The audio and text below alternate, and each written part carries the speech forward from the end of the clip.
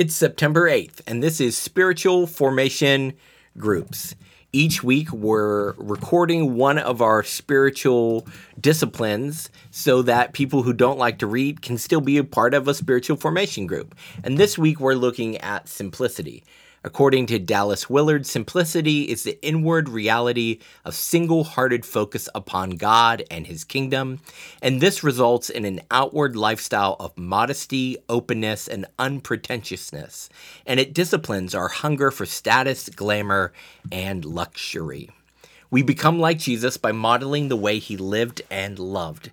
Jesus had a simple message, a simple mission, and He kept His belongings simple too. Having this same focus on simplicity is key to becoming like Him. And we think that this is a good daily practice as we become students of how Jesus lived and loved. Practicing simplicity every day is a great way to begin to change our life and be molded into His image. In Matthew 8:20, it says, "Foxes have dens and birds have nests, but the Son of Man has no place to rest His head." Simplicity forces us to stop and think about how we're spending our time, our money, and our energy.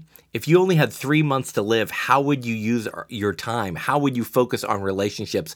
What useless junk would you not buy or collect anymore? What can you say no to this week in order to say yes to the most important things in your life?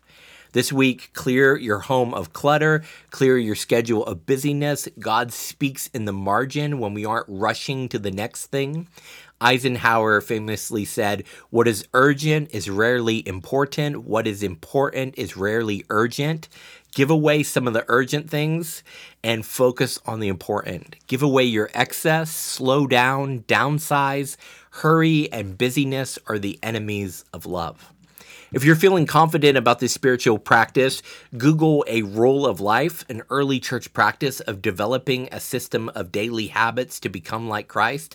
Write down, create a rule of life for yourself with daily rhythms that will help you say yes to the best things and no to things that make you busy or fill your home with clutter, but they don't actually make your life any better. If you're feeling challenged about this spiritual practice, try just giving away some clothes that don't fit anymore or some books you no longer want. Try eliminating some clutter from your home and try eliminating one small thing from your calendar.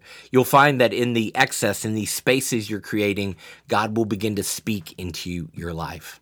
As you gather with your group, ask each other, are you feeling confident or challenged about this spiritual practice? If you're feeling confident, how can we take this practice deeper?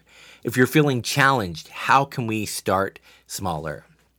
We pray that this week you will become more like Jesus as you begin to model your life on the way that He lived and loved. Have a great week, everyone.